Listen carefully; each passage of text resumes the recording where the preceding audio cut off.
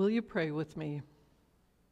May the words of my mouth and the meditations of all of our hearts be pleasing to you, our God, our Redeemer, and our Sustainer.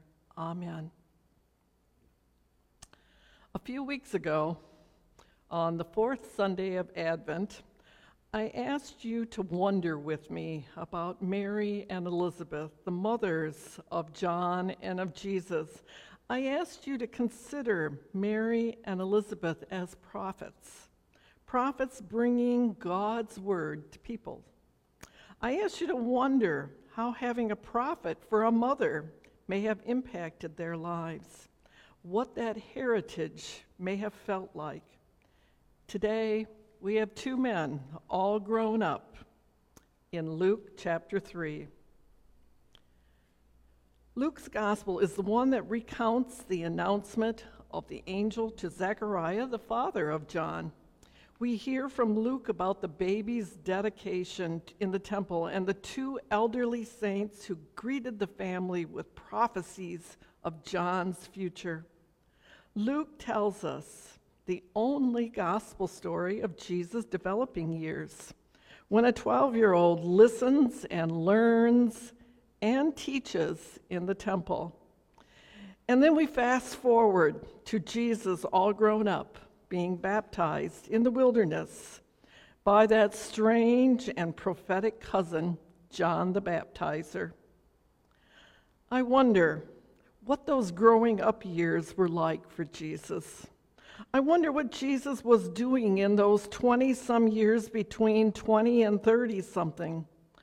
I wondered that until Kay Sojan introduced our Tuesday night book group last year to a book called The Lamb, The Gospel According to Biff, Christ's Childhood Pal.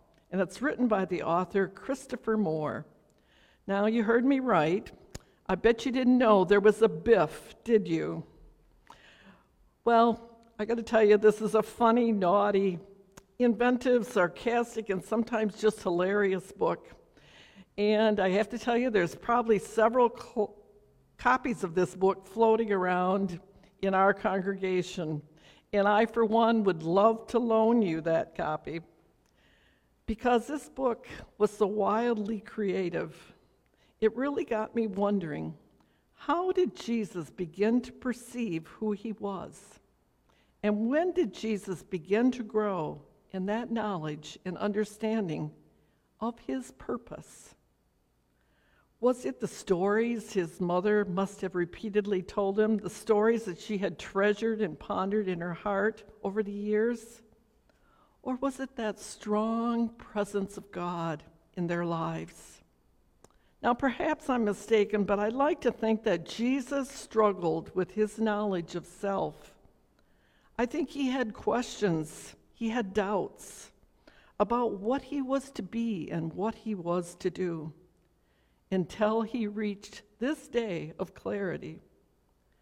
When he stood in line with the repentant sinners knee-deep in the Jordan River to be baptized, and the signs of dove and voice confirmed his coming mission, I think Jesus, like most of us, was looking for his purpose.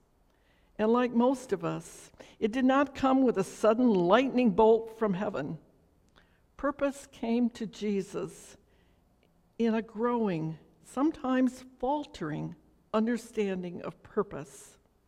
Jesus, like us, may have thought, this feels like the right way, and then he stepped off into that path. We call that our faith journey, don't we? And a journey is not a moment, but a whole lifetime. So I wonder, did those 30 or so years of Jesus' life, up until that time in the river, count for nothing? Did the important part of his life begin with a voice and the dove? I don't think so. Why did none of the gospel writers tell stories about those years? I suspect it's because they weren't really that remarkable. He was following God's purpose as he learned from the local rabbi, from his teachers as he played with his brothers and sisters, as he made friendships, and as he worked maybe in his father's carpentry trade. I imagine he had this growing sense of purpose. I imagine he dreamed the way nearly everyone dreams of what their future would be like.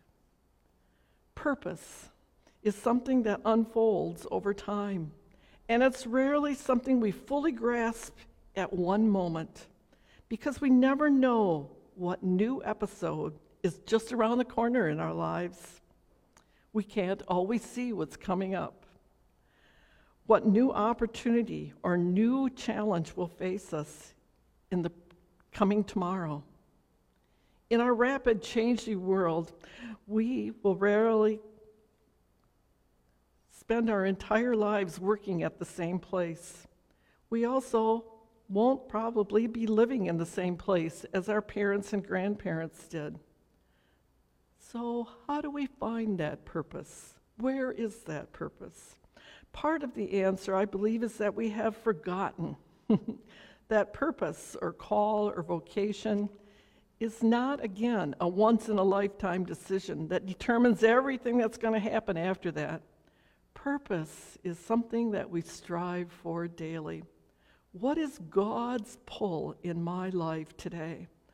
What will I do today to make a difference? Purpose, in its simplest sense, is being in tune with both the world around us and hearing God's voice. By God's voice, I mean that indefinable little nudge that says what we're doing is the right thing. Jesus, I suspect, had many voices in his life. After all, his mom was a prophet, and she had had an angel visitor. I'll bet she had lots to say. Jesus also had a father, and relatives, and brothers and sisters, and friends and rabbis, and they were all people that kept pointing him to the way that he should go. And then finally, as a young man, searching for his purpose. We too have voices in our lives, don't we? When we want to hear God's voice, we have to surround ourselves with people who know us, people who know our story. We listen, we observe, we hear that subtle voice of God's purpose in our lives. That voice that can be as wild as pointing us towards a new career, or as tame as moving us to take on an act of service, to show compassion to a friend, to make peace with that tiresome relative, and to make a phone call, to write a check, to speak out for justice. When Jesus left his river baptism, he seemed to know what his purpose was, and he headed off in that direction. And that's precisely because he already had a sense of his trajectory, I think. The voice that said, "You are my son, the beloved, with you I am well pleased," was just a confirmation of that. This conversation came up in Facebook a few days ago. Now, I know that Betty White tells us and told us that Facebook is a total waste of time. But sometimes they do have some pretty cool stuff there. And I found this conversation, which I'm sure plenty of you have seen too. One guy says to the other guy, "Aren't you afraid of 2022? What it will be like? Everything just seems so messed up." And the other guy says, "I think it will bring flowers." And the first guy says, "Really? Why?" And the second guy says, "Because I am planting flowers." I got to tell you, I love that, because I think that speaks to the purpose that God has for us. And it speaks to the interconnectedness that we have with each other and with God. We just need to figure out what we will plant. So today, we celebrate the baptism of Jesus. We also celebrate our own baptisms. Some of you may be like me. You don't remember your baptism because you were a baby or a toddler. But some of you may have very vivid memories of your baptism because you were a child or a teenager or an adult. Some of you have been dunked, some have been splashed, and some of you have been dedicated. This ancient ritual reminds me of the words from Isaiah that we heard this morning, where God says to us, "Do not fear, for I have redeemed you. I have called you by name, and you are mine." Rachel Evans says in her new book, Wholehearted Faith, "My baptism reminds me that I am a Christian because Christianity gives me a name that supersedes every other name the world will try to give me. I am a Christian because my baptism has declared that I am a beloved child of God.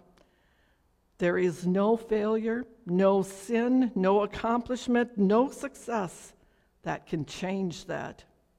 And then she goes on to say, baptism, like communion, reminds us that we cannot be Christians on our own. We belong to a community much larger than the one that we can see right now. I love that. And once again, Rachel nails it.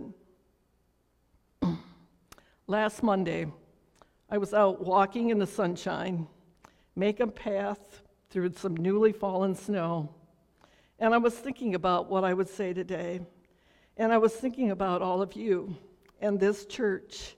An overwhelming feeling of thanksgiving and gratefulness came over me. I am so thankful for all of you, my church family, my faith community.